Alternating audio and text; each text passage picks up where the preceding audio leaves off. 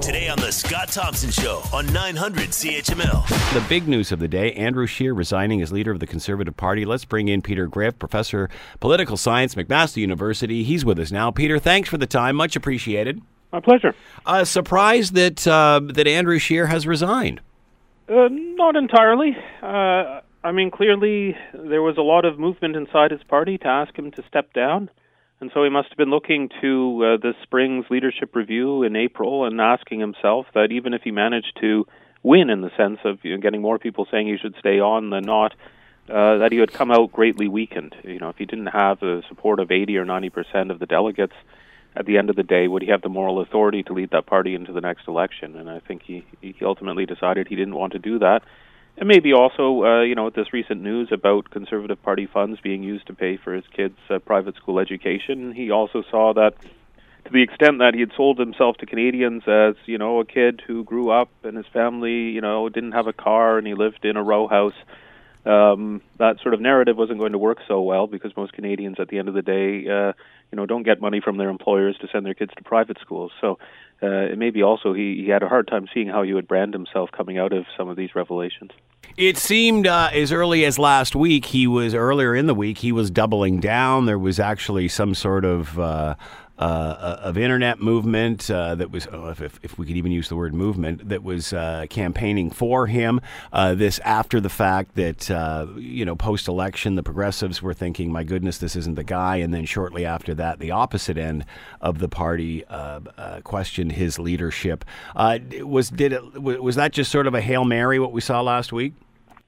I think in a situation like Andrew Scheer was in, you have to, if you can't take a moment to not be campaigning, and so, you throw yourself forward as best you can. But presumably, as he did that, he realized he wasn't getting the support that he thought he would, or people he felt he was sure he could count on were hemming and hawing and not giving him the kind of full-throated endorsements he wanted. So, I think part of it is when you launch yourself into a campaign and you notice no one's walking behind you. Maybe it's a time to think again about what you want to do in the next coming months. What would it have been like behind closed doors for him, especially once, again, he seemed to represent a certain portion of the party. As I mentioned before, post-election, the Progressives said he wasn't the guy, but at least it looked like his base was sticking with him, and then they seemed to turn their back on him. How come, do you think? Would there be someone else within the party that would, better represent their views?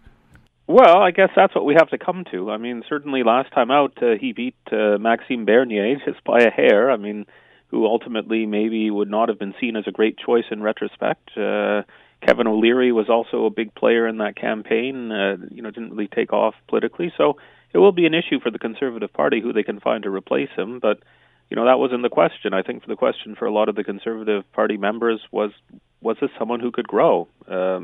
He didn't seem to grow where he needed to grow. He grew in Alberta and in Saskatchewan, but in the GTA, he in fact went backwards compared to Harper in 2015, and that was, Stephen Harper, who had to wear 10 years of government decisions, some of them unpopular. So in that context, it wasn't clear how he was going to make a change, and certainly in the early days after the campaign, he did nothing really to respond to the sense of loss and anger within the Conservative ranks, or to give any kind of sense of how he would do things differently going forward to have more successful results. So what happens now? Well, presumably the Conservative Party executive gets together and they read their constitution, and presumably it's in the interest of the Conservative Party to have a leader in place as soon as possible. So they may be looking to see if they can shoehorn an election, a leadership election in between now and their April convention. If not, they'll probably find a way to, change the dates of that convention or move around the leadership race so that they can have it, by midway through next year. Because clearly they want a leader in place so that they can credibly threaten to pull down the Liberal government. But also, a leader is important in raising money. And so having someone who's going to be the face of the party going into the next election is very important in terms of rebuilding that party's finances, although as parties go, they're the ones that have the least work to do, being the richest of the parties. There was talk that if this had stayed the course, that there could be challenge to the leadership in April, and if this was going to happen, this would have been decided then. Now you're saying that this could very well happen between now and then.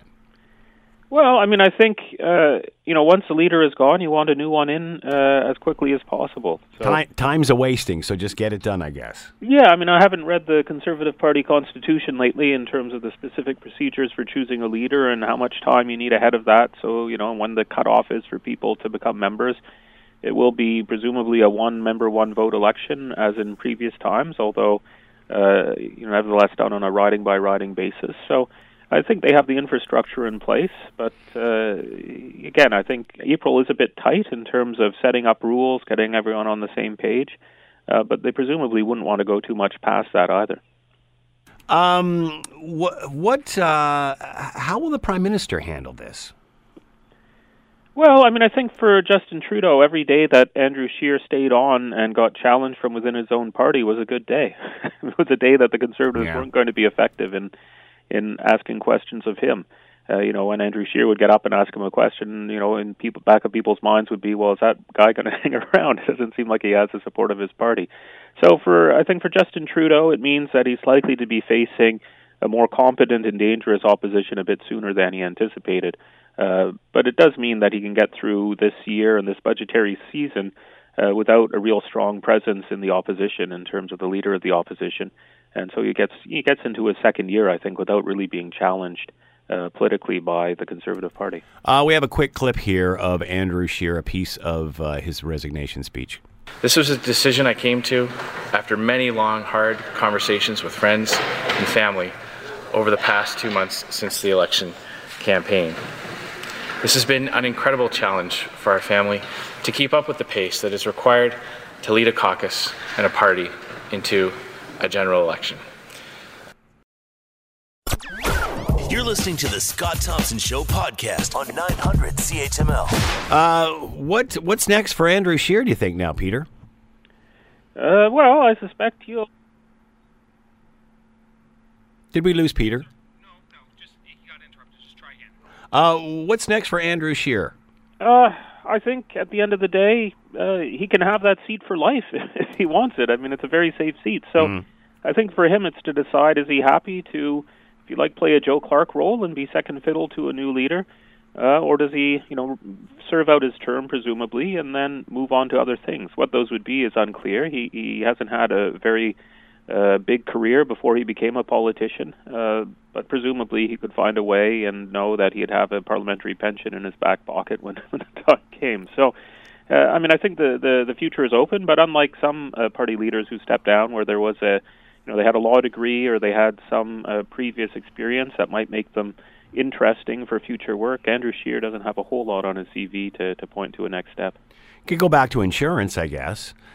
If he completed the exams. Sorry, I have to do some follow-up work. How does the party move forward in this interim? Well, I mean, I suspect the Conservative Party is the party that's best able to raise money. So I suspect the biggest issue for them in the short term is coming up with rules for this campaign, knowing that the people setting up the rules are doing that, looking a bit at who the potential candidates are. But I think really the Conservative Party turns inwards for the next 6 months.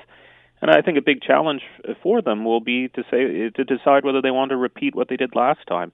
Where you had a leadership campaign that was really about everyone saying the same things and catering to parts of the party that probably weren't very reflective of what the broader Canadian electorate wanted.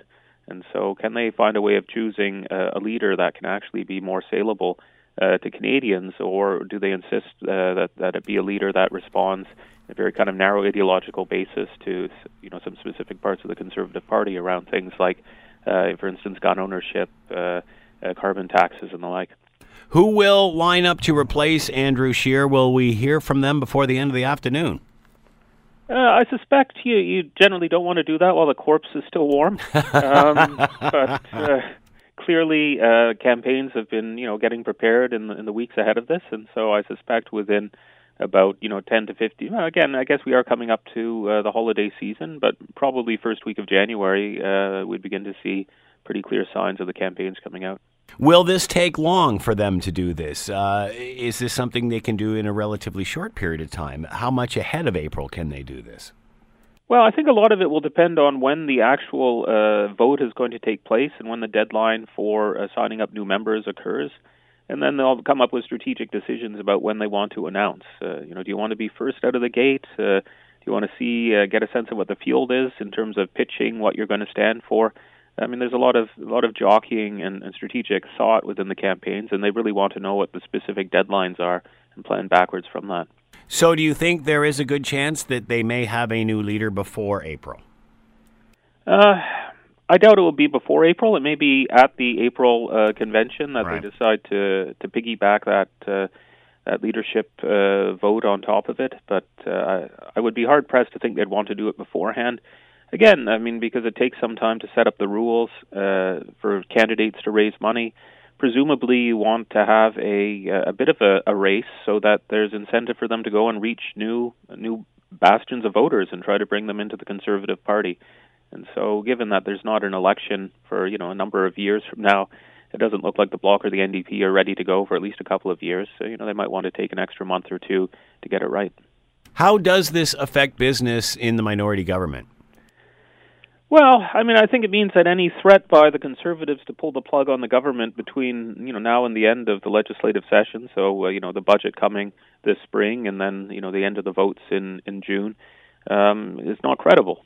So in that sense, it really does mean that the Trudeau Liberals, who already, I think, were pretty confident that the Bloc were going to support them through the first year, don't even really have to worry about being seen as too close to the Bloc, because I don't think anyone's expecting to see serious votes to try and bring down the government, even if, on a pro forma basis, a conservative opposition will necessarily vote against any Liberal money bill. So we didn't get to who do you think could possibly throw their hat in the ring here? Well, it's hard to say. I mean, does someone like Lisa Rayett make another run now that she's lost her seat? There's a lot of talk around Peter MacKay, but my sense is in some ways he defined the Peter principle when he was a minister. He didn't really have a lot of achievement, so why his name is so bandied about, I'm not sure. So, again, Jason Kenney is not very popular in Alberta these days. I don't think it's the moment for him to jump. Does Doug Ford's French lessons means he'll run? There's a lot of different names that could float around. But what about Rona Ambrose? Well, I think that would be an interesting choice. Right? I mean, there's a number of people who have some profile without being that well known by Canadians. I think the question of those leadership races, can they convince the Conservative Party that they can grow?